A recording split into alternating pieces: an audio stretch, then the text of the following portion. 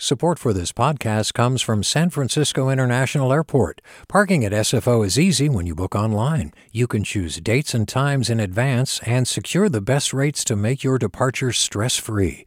Learn more at flysfo.com/parking.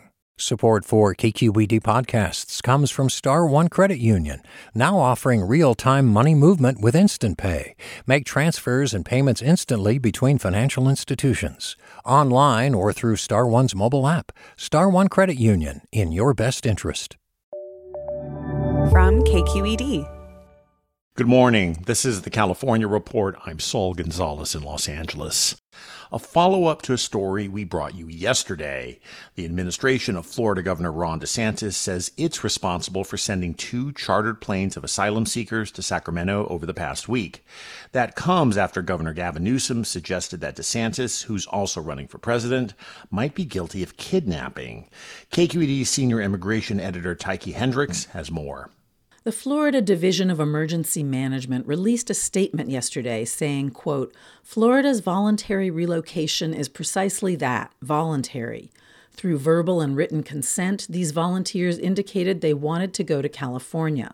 It came with a video that seemed to show people boarding planes willingly and thanking officials for good treatment, though the video clips had no timestamps. That all stands in contradiction to California Attorney General Rob Bonta and some Sacramento community leaders who say the asylum seekers felt shocked and betrayed at being dropped off in an unknown location. A statement from the community group Pico, California, said the video had been edited and charged that it interfered with the asylum seekers' due process by revealing their faces. For the California Report, I'm Tyche Hendricks. The return of a vast lake in California's Central Valley because of flooding has caused millions of dollars in agricultural damage.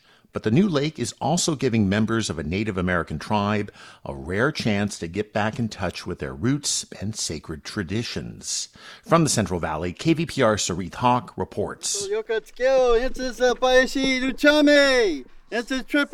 A prayer opens a ceremony to honor the return of the long-lost Tulare Lake. Members of the Tyche tribe gathered at the shore late one recent afternoon. The sun is still hot. It's windy. Water stretches as far as the eye can see. And what you see behind us now is Pa'ashi has reawakened. That's Robert Jeff, the tribe's vice chairman. Pa'ashi means big water, the Tyche name for the lake. The Tyche is one of about 50 tribes that once built their lives around the water before it was diverted to make way for farming in the early 1900s. Now that this year's heavy rains and record snowpack have brought the lake back, for the tribe, it's a celebration. They believe the spirits of their ancestors have come back to the lake. They're flying around out there. They're flying over it. They're flying through it. They're coming back to it. Kenny Barrios is the tribe's cultural liaison. He wrote a new song for the occasion.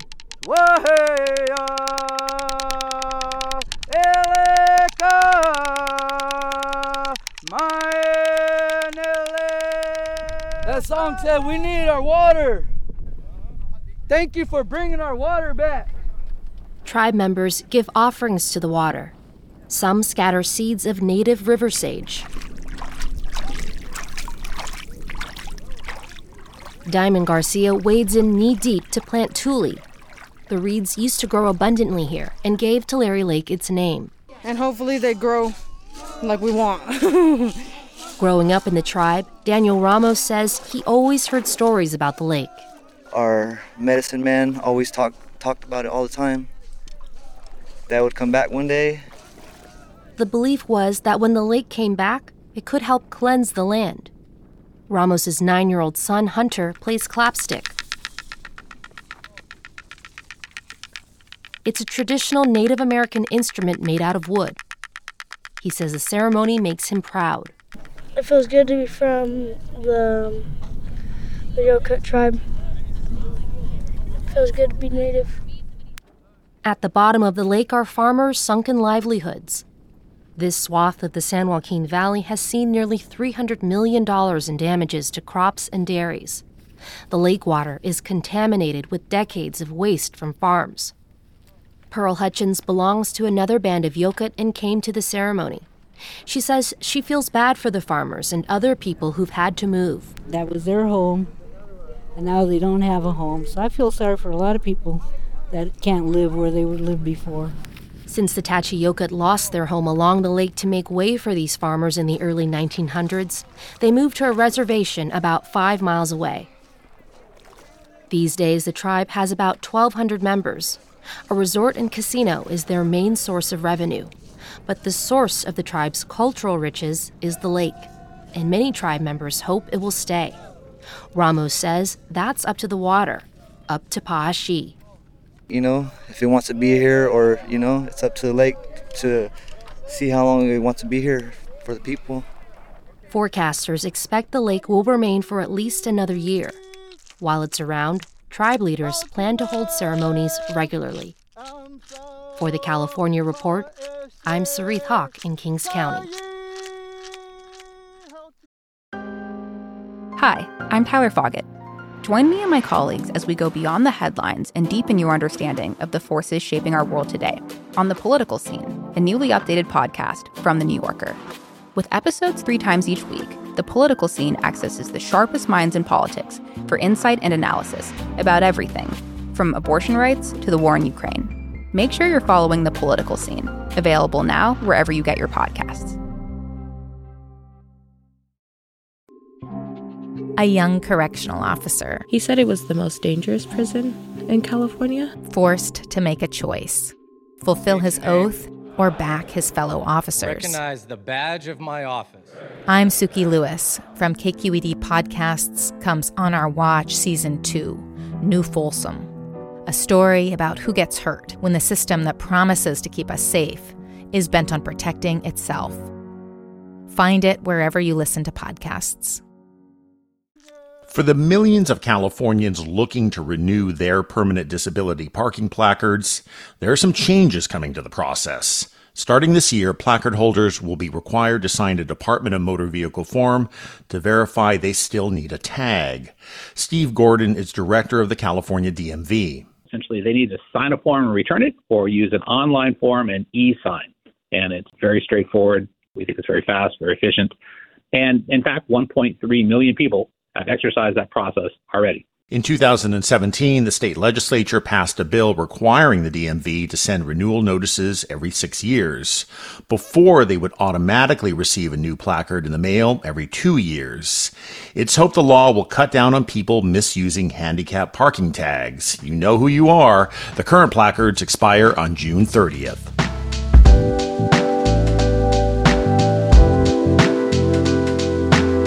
That's this edition of the California Report for Wednesday, June 7th. We're a production of KQED Public Radio. I'm your host, Saul Gonzalez. Thanks so much for listening, and have a great day out there.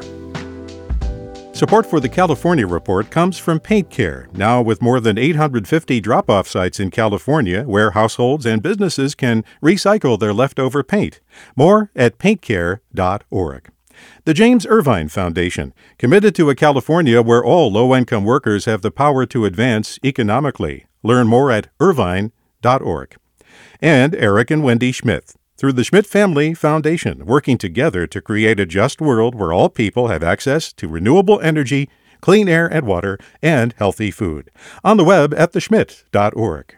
Support for this podcast comes from San Francisco International Airport. Parking at SFO is easy when you book online. You can choose dates and times in advance and secure the best rates to make your departure stress-free. Learn more at flysfo.com/parking. Support for KQED Podcasts comes from Star One Credit Union, now offering real-time money movement with Instant Pay. Make transfers and payments instantly between financial institutions, online or through Star One's mobile app. Star One Credit Union, in your best interest. Hey, John Favreau here. There's no shortage of political takes in 2024, but quantity doesn't cut it. We need a better conversation about the latest biggest election of our lives. On Pod Save America, me and my co-hosts cut through the noise to help you figure out what matters and how you can help. Every Tuesday, Wednesday, and Friday, Pod Save America is breaking down the political news that makes us laugh, cry, and snap our laptops in half. Expensive year for laptops. Make sure to check out new episodes of Pod Save America on your favorite podcast platform or our YouTube channel now.